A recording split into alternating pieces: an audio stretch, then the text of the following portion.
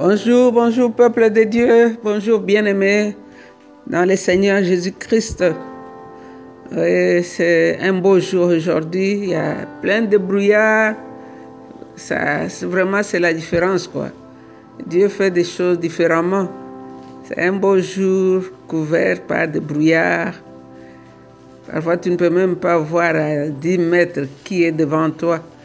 Et ça montre que nous avons un Dieu qui gère toutes ces choses, quoi. Dieu t'a réveillé, Dieu m'a réveillé, nous sommes sur la terre des vivants. Hier est parti, aujourd'hui un nouveau jour.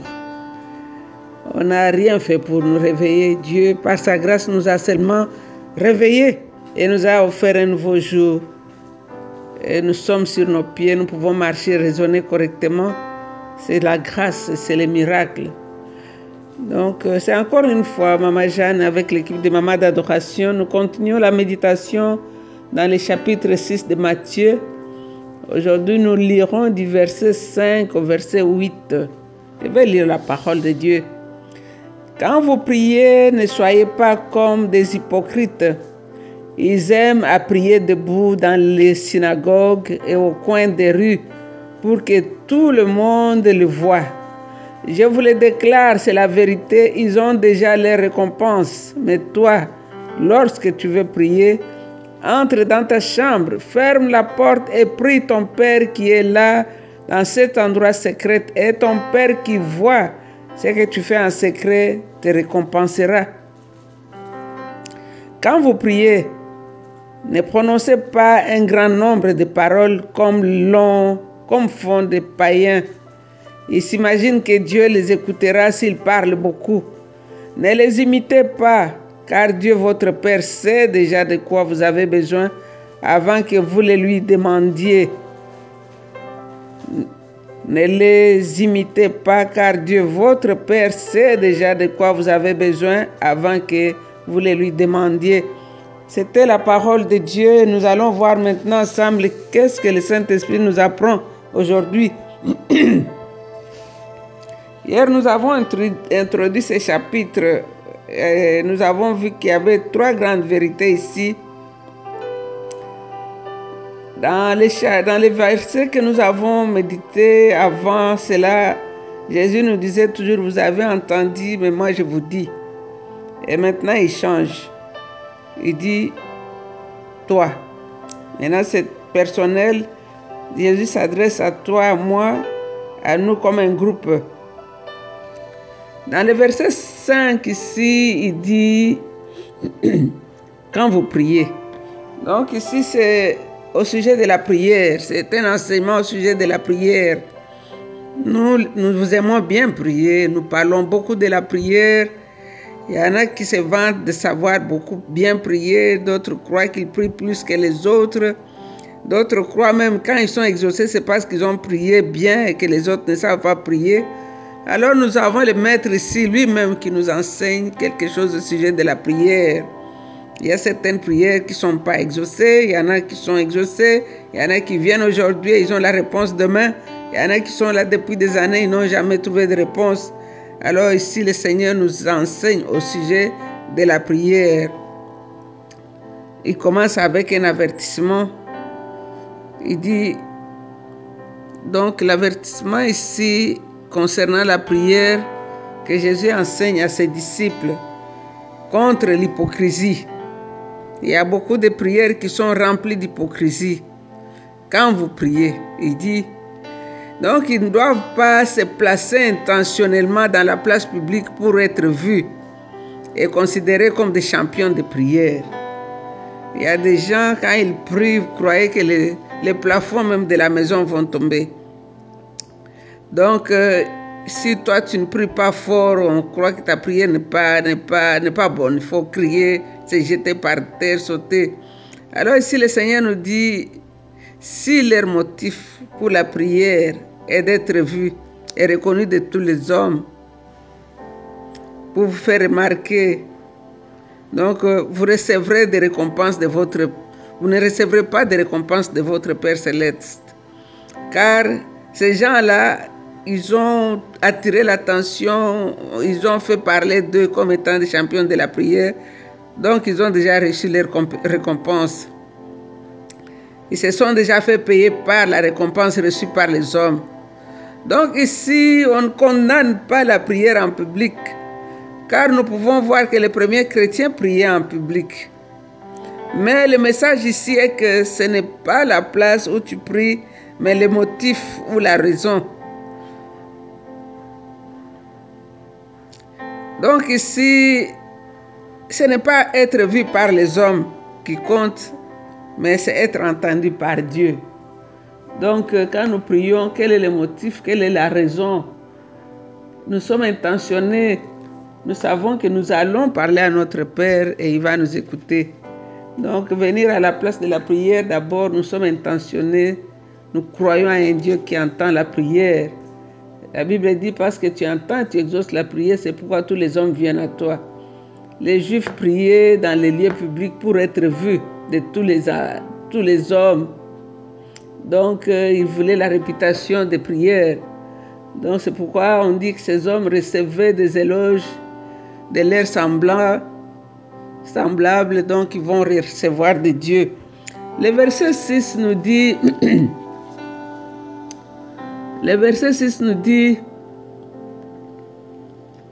mais toi, ici il s'adresse à toi.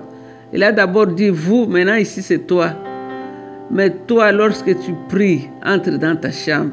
Ici, ça s'adresse à toi comme une personne individuelle.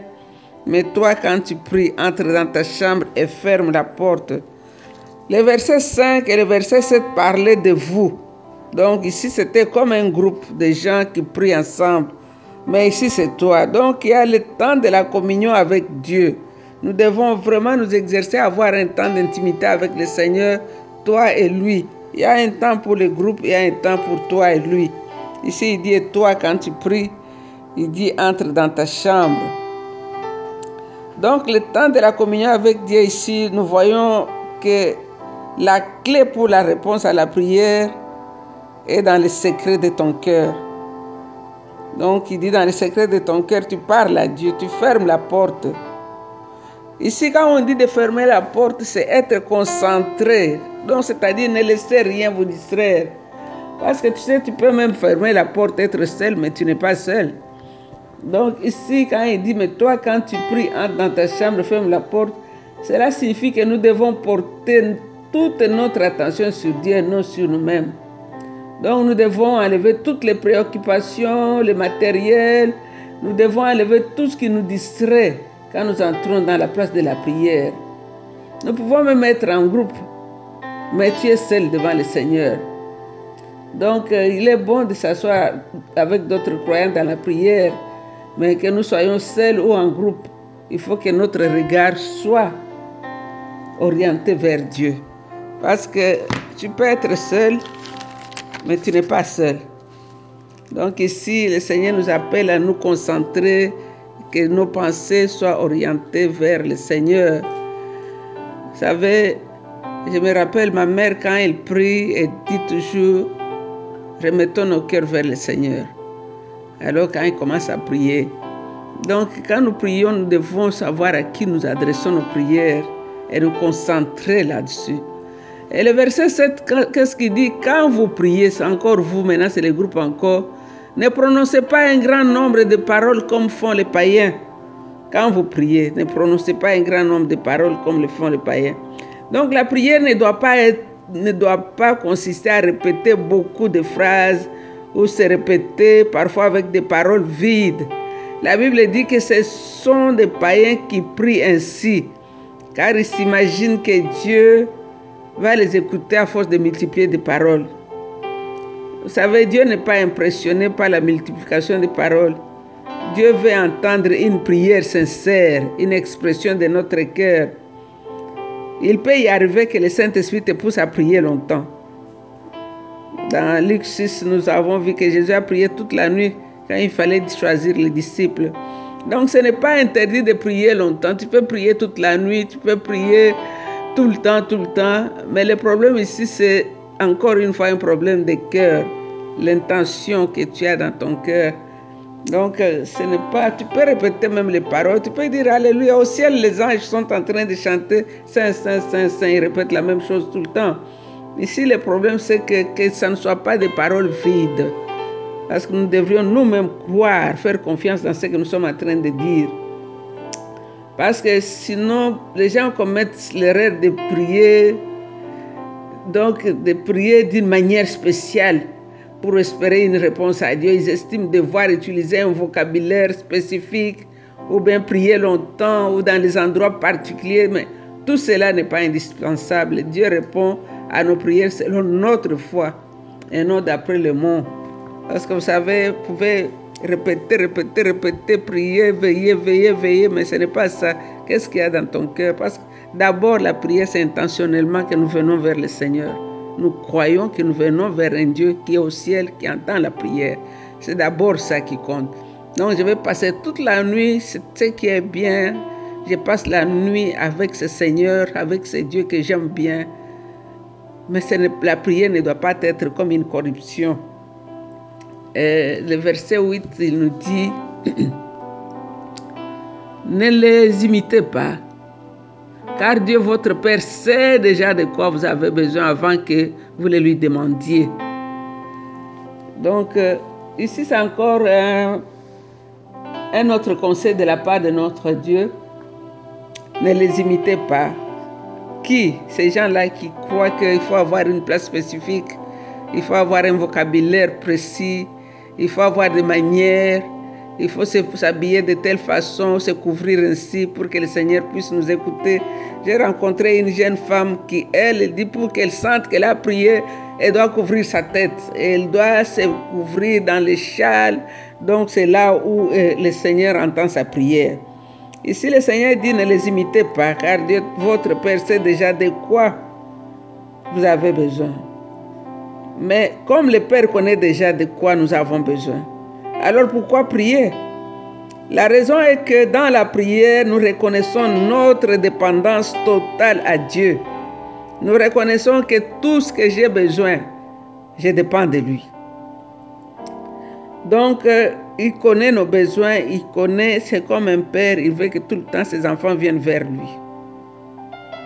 Et puis aussi, c'est surtout un temps de communier, nous communions avec Dieu.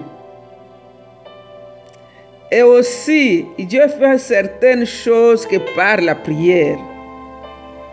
La prière, il fait certaines choses que par réponse à la prière. C'est ce que Jacques a dit dans Jacques 4, 2. Je vais lire ça. Jacques chapitre 4, verset 2. Jacques dit, vous désirez quelque chose, mais vous ne le pouvez pas. Vous ne pouvez pas l'avoir et alors vous êtes prêt à tuer.